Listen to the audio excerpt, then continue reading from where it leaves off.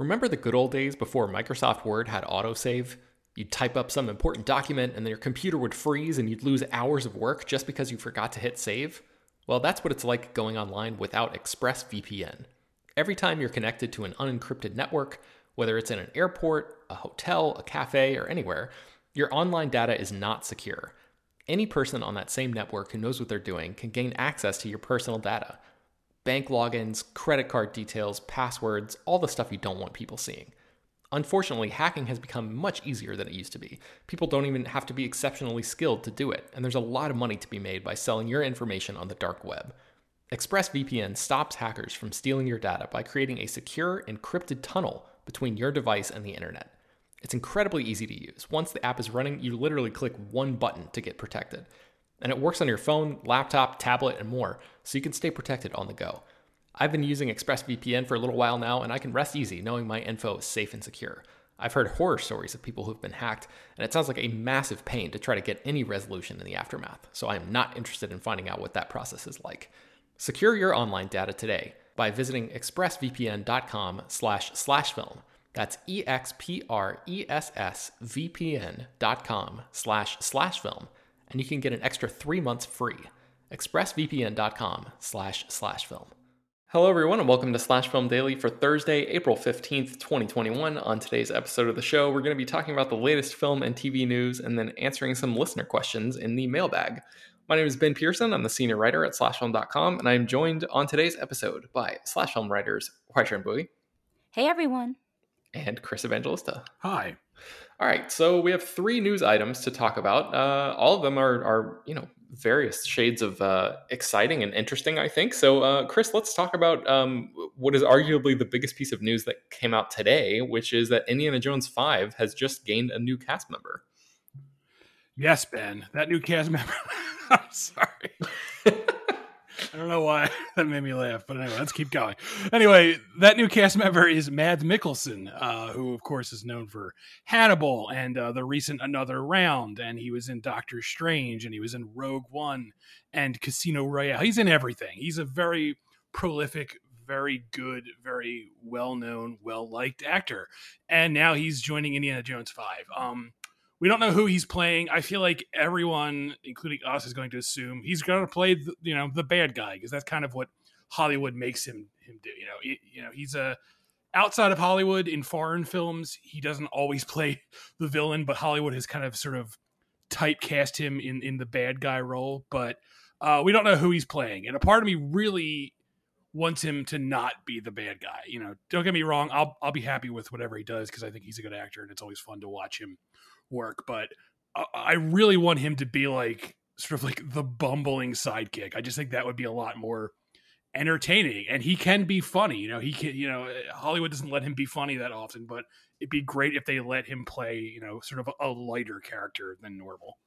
Yeah, how fun would it be if he was playing like the bumbling, bespectacled nerd guy who was a professor at Indy's University and gets dragged in unwittingly to the expedition, and Phoebe Waller-Bridge is the villain. Like that would be such a fun reversal. Or he could be playing Mutt Williams. They just don't acknowledge it at all. They're just like, my son, Mutt Williams, is here. And He has a German accent. Yeah, Mads Mikkelsen walks in wearing that like leather jacket and that hat. He's like, hello, father. Let's go on another adventure. It is I, Mutt. Yeah, it's your son, Mutt Williams. Amazing. Well, I don't think we're gonna top. I don't think we're gonna top that. So let's just move on to our next item, which is I guess this is a spin-off of Dracula that Universal is developing. It's called Renfield, and HT, that movie has found a director. Tell me about that project. Yes, Renfield, which is going to be centering around the unhinged henchman of Dracula, has found a director in Chris McKay, who is directing the upcoming Chris Pratt action flick The Tomorrow War, and has co-directed the Lego movie and directed the Lego Batman movie. He takes over as director after Dexter Fletcher, who directed Rocketman, was initially set to helm the movie, but Fletcher has apparently stepped aside, and Chris McKay is now in the directing chair and is producing as well. So, AC, remind me again what I need to know about this character. You mentioned he's sort of like a sidekick character to Dracula. You and I have both read Dracula. Chris, I know you're a big Dracula fan as well. Just for people who may not be super familiar with that story, who is Renfield exactly? Yeah, Renfield is a patient at a lunatic asylum who appears to have this mysterious connection to Dracula, the vampiric count. And honestly, I have read Dracula and I can't recall much about Renfield. I think he's more of a smaller supporting role in that story, but I do know his role has been expanded in further Dracula movies, which I think Chris can talk about.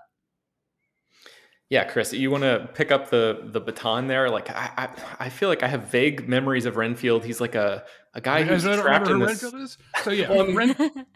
Renfield. Renfield is basically he's like Dracula's familiar. Basically, he's but for in the that's in different versions. In like the 1930s versions, he's like Dracula's familiar. In the book, Renfield is an insane asylum patient who just has this sort of connection to Dracula, and yeah, he He's spends like pretty eating bugs and stuff. right. He's always Yeah, eating bugs, and then He's just like this crazy guy, and he knows something about Dracula, and that's kind of the extent of what I remember about him. different versions change things around. Like in the 1930s version, which seems to be like the most popular version, Renfield is actually the guy who goes to sell Dracula his house in England first, and then he goes insane, and then Jonathan Harker takes over for him. But that's not actually in the book, and they sort of carried that over into the Francis Ford Coppola version, where Renfield was played very memorably by Tom Waits, the singer and sometimes actor. And yeah, Renfield, guys, come on, he eats bugs. You know who Renfield is. It's weird that they're making an entire movie based on this guy, because this is like, I don't know.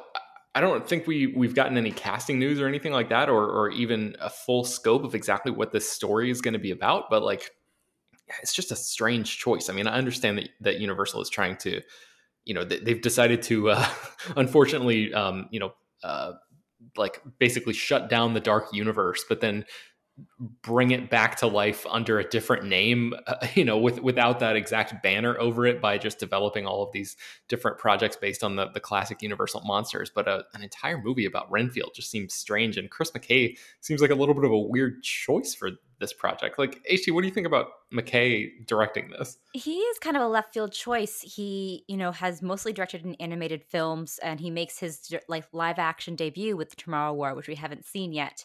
And the report that broke the news that he was the Deadline report that broke the news that he was directing said that his pitch won out over other directors who were in the running, and his pitch was basically that he could balance action and humor in a way that was really appealing to Universal, and this is apparently like the direction they want to go. It's going to be a funny Renfield movie. I see. Renfield, you bungled this again, and Renfield like falls down some steps. Oh man, that'd actually be amazing, like a buddy comedy where Dracula is just like annoyed at Renfield, like, oh, Renfield, it's like Pinky and the Brain. Yeah, but... you buffoon, you let all the bats out. Oh man, well now I'm gonna be disappointed it's not that. So. Listen, Universal, hit me up, I'll write your Renfield script for you. There's still time. Yeah. All right, let's get into our last news story of the day, which is a new movie from Mike Flanagan, who is like, man, this guy just never takes a break. Chris, what's going on with him? Yes, Mike Flanagan is adapting The Season of Passage, which is a book by Christopher Pike. And Christopher Pike was a very I don't know if he's still popular, but when I was a youngster, Christopher Pike was one of those young adult writers who was very popular, up there with like R.L. Stine. And his books were a lot weirder than R.L. Stine's. They were just very strange, surreal, over-sexualized sci-fi horror curiosities. And this is actually one of his books that was actually aimed at adults. So even though he primarily wrote young adult books, this is one of his adult books. And Mike Flanagan is now turning this into a movie. And this isn't Mike Flanagan's first Christopher Pike adaptation. He's also adapting Christopher Pike's book, The Midnight Club, into a Netflix series. So what's the pitch for Season of Passage, Chris? Right. So I've never read this. So here is the official synopsis, which is just really amazing. I'm going to read the whole thing. So, Dr. Lauren Wagner was a celebrity. She was involved with the most exciting adventure mankind had ever undertaken, a manned expedition to Mars. The whole world admired and respected her. But Lauren knew fear. Inside, voices entreating her to love them. Outside, the mystery of the missing group that had gone before her, the dead group. But were they simply dead? Or something else? You should read audiobooks, Chris. I should. Someone hire me to do that too. I'm looking for work. Let's go. Universal, I'll write Renfield audiobooks. I'll read them. Let's go. Pay me. Anyway, that's the synopsis of this, which just sounds amazing. That does sound really cool. All right, yeah. HT, have you ever read any Christopher Pike by any chance? Oh, I don't think so. Not that I can remember. There's a lot of books that I've read that I just like don't remember them, and I feel like Christopher Pike might be a book that I pick up at like a dollar store and read and just like totally forget. I don't think I've read any Christopher Pike. Yeah, I missed out on this entire thing. I was into Goosebumps and all the R.L. Stine stuff like Fear Street and all that around that time growing up, but I missed the Christopher Pike bandwagon altogether. So, all right, let's get into the mailbag. There's 3 questions here that I thought that I wanted to address today. This first one comes from Connor from Central Florida, who also he wrote us a long email that said some very nice things about all of us that we greatly appreciate. So thank you, Connor. His question is, he says, over the past year, I've started to get serious about writing about film. Something I wanted to ask was, how did you all find and gain confidence in your voice/opinion? I know that technically people can never have quote unquote right or wrong opinions because it's entirely up to the individual. However, in the world of film Twitter discourse, it feels easier than ever to doubt your opinion's validity and question whether you know enough about film theory to give one. On the opposite end of the spectrum, how do you know if you personally like or dislike something, or if your opinion is skewed by the popular consensus?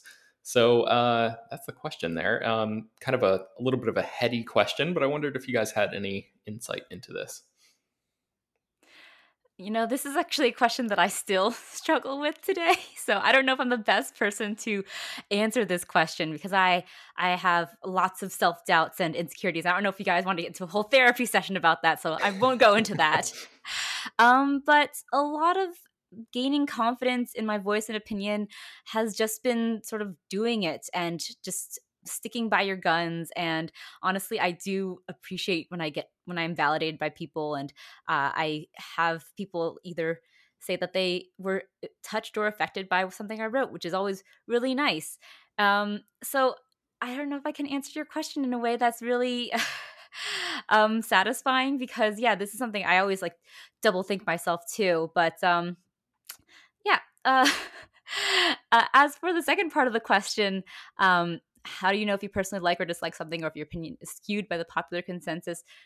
Oh, gosh. Yeah. No, maybe I'm the worst person to answer this question. Chris! Chris, any thoughts here? I mean, well, yeah, let me just preface this by saying I fucking hate myself and I don't have confidence in anything I do. That said, the answer is sort of in the question itself, where Connor says here, you can never have right or wrong opinions. And that's really the thing to keep in mind. Like, there's no such thing as like, people seem to think that like there's like a quote unquote right, or I guess like an objective movie review, that like, oh, there's a formula you plug in and that's how you review movies. And I blame shit like, CinemaSins and stuff like that. That's like broken people's minds into thinking there's like a specific mathematical formula that you have to employ when you review something. And it's like, you have to have a checklist and you have to have some sort of thing that you acknowledge when you're reviewing a movie. And that's not true at all. I mean, yes, you should have knowledge of movies in general. You shouldn't like review something and like, I only watch 2 movies a year, I'm a film critic. Like, that's, it doesn't work like that. But it's really how it affects you on a personal level. That's really what all good film criticism is, and all film writing is. It's how it affects the person writing about it. And I know some people don't like to acknowledge that. Again, they think there's a formula, and that's really not how film criticism works. Some people even say like, you should never write like I or me or, in your film reviews. And I don't subscribe to that at all. I mean, like, and again, I'm not comparing myself to Roger Ebert, who is, the best film critic of my lifetime, probably. But he would write in the first person all the time with his reviews, and there's nothing wrong with that. It's okay to just acknowledge that this is how I feel about this movie, and if you disagree, that's fine. This isn't a contest. I just wish people would calm down, is what I'm saying. Yeah. Stop turning this. I hate when people turn movies into sports. And this is one of the reasons I don't like award season, where it becomes, basically, fucking March Madness brackets. Like I don't like to approach art that way. I'd rather approach it on how it affects me, how I think it will affect other people, and how, what I take away from it in the end. But again, let me add that I am not confident in myself at all. So I'm probably not the right person to ask about this. I would say one of the most important things is just to watch like as much as possible all the time. That's one way that I have found, and I'm like you guys, I am not like fully confident all the time, but I think having a really sturdy foundation, especially in particular genres or something like that, if you build up a good enough foundation of watching enough stuff, especially older things, then you can draw connections and parallels and understand when people are, referencing certain elements of cinematic history and things like that. And you just don't know that stuff if you skip out on, decades and decades of work that has come before. So I feel like that's something that I'm always chasing, is just trying to learn more and put more things in context. And that, the more I do that, the more confidence I have. It's a very, incremental kind of gains, I guess. But crossing classics off my list and it makes me feel good to know, like, okay, I should know what I'm talking about here because I've seen all of these things, and I'm able to, like I said, draw parallels and stuff like that. So I would just recommend, like, if you're going to be writing about something, you should also just be like, almost all of your time that's not spent writing should be watching and reading and absorbing as much as you can. I think like the best to drum all that down into one simple phrase would be to quote Ted Lasso / Walt Whitman, which is be curious, not judgmental. That's how you should approach film criticism. Yeah. You can always learn more. Right. No, don't ever assume I'm not naming names, but there are some people who are just like, I fucking know everything, and you absolutely do not. Like, shut up. You don't know. Like, you will never, ever know everything there is to know about film. You could never, ever know that. As much as you want to think you can, you can't. And that's part of the fun. That's kind of why I love studying and writing about filming, is that it's so expansive, and there's no... Like, yes, you can trace, the birth of movies back to a specific date, but you're never, ever going to see it all. You just can't. It's physically impossible. And that's part of the magic of studying film. Yeah. And also, like, it's okay to have an opinion about something and then change your mind. Like, Promising Young Woman was one of my favorite movies last year. I think I put it in my top 10, and I just read an essay like yesterday or the day before that completely obliterated that movie and like took it apart in ways that I never thought of at all when I was watching it. I was like, wow, this is a great piece of writing that really makes me think about this movie in an entirely new light. And I think it's totally okay to revise your opinions, and it's not necessarily always about digging in and just being like, well, my gut instinct is the only correct option here. Right. I think it's fine to acknowledge that that maybe you weren't thinking about something from a certain perspective, and that I think is a trap that some people fall into, especially in the beginning of getting into a career. Yeah, you got to be flexible. Like the flip side of that, like there's been times where I'll watch something and be like, man, this fucking stinks. And then like, I'll revisit it like 2 or 3 years later. And I'll be like, what was I thinking? This is actually, phenomenal. Like, I guess what we're saying here is that movie reviews, movie criticisms, they're always going to be opinions, and opinions change. The more you learn, the different you feel about things. And, you just need to be open to change, I guess. Mm-hmm. All right, let's get into our next question here. This is from Charlie from Baltimore. He writes, during all of the water coolers, I'm always curious, what are you all listening to? Maybe you don't like listening to music, but it made me think, what are your top music soundtracks of all time. Any genre is acceptable. Mine have to be Baby Driver, Me, Earl and the Dying Girl, Sing Street, and Black Panther. HC, let's start with you. Any favorite soundtracks? Well, Sing Street is actually one that I revisit a lot, actually. Same. That one is, sometimes I'm just feeling nostalgic for Sing Street specifically, and I'll just play that soundtrack over and over again until I'm sick of it. But wow, what a great soundtrack that is. I'm also into soundtracks from the same director whose name is slipping my mind for some reason. John Carney, I think. John Carney, yes. Once, for example, Begin Again soundtrack isn't that great, actually. I've listened to it again recently. It doesn't really hold up, but Once is still great. I really enjoy writing to the Phantom Thread score. That's one that I really like to listen to when I'm feeling especially like I want to concentrate. This one is going to sound a little basic, but I really like I still have a fondness for the 500 Days of Summer soundtrack.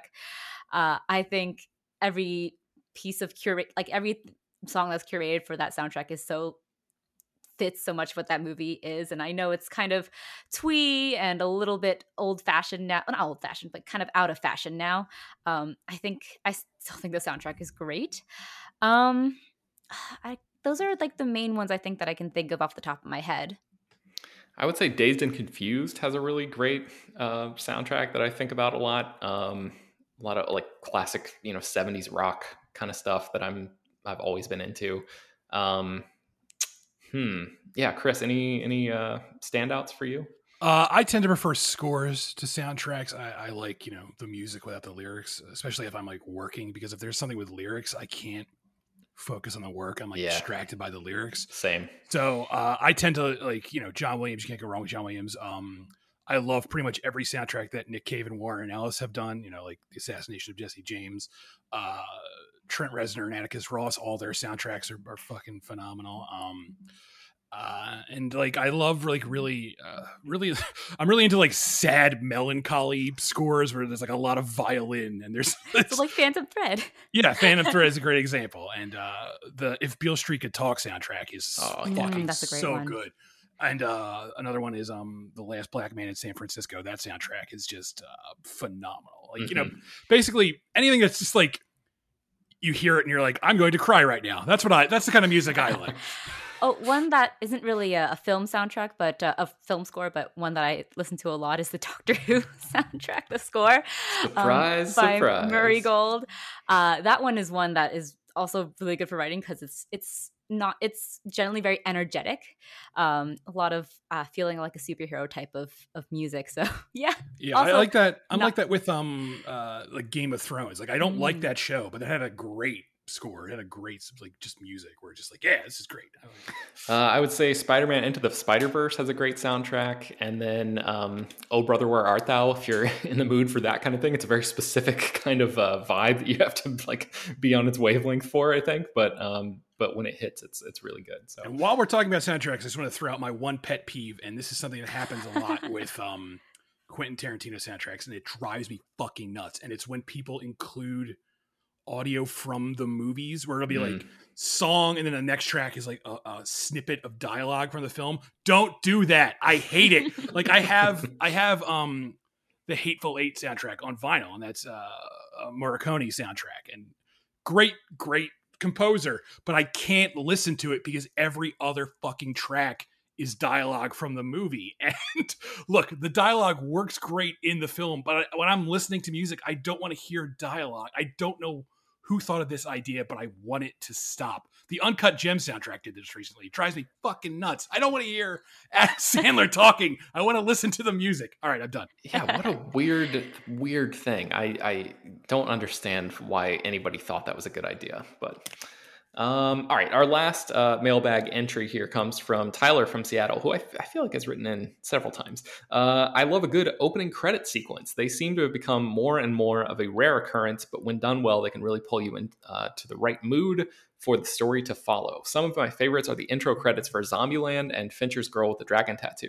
What are some of your favorite intro credit sequences? Chris, let's start with you this time. I mean, like Hitchcock always is good. Like Psycho has a great one where it's that Saul Bass. It's not like footage; it's just like shapes and stuff like that. The Vertigo one.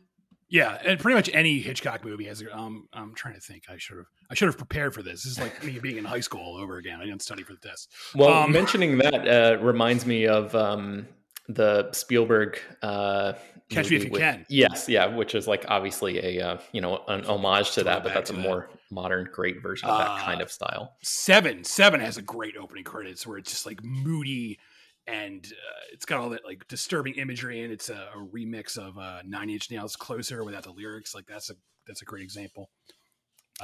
James Bond movies all have really cool opening, stuff like that. I was gonna say Casino Royale. That movie came out in 2006 or something, and that's still like one of the standout ones for me in this category. Oh, and Casino, the Martin Scorsese movie, which is also Saul Bass again, where it's just like all the neon lights and stuff like that in Vegas. And Goodfellas is a great one too.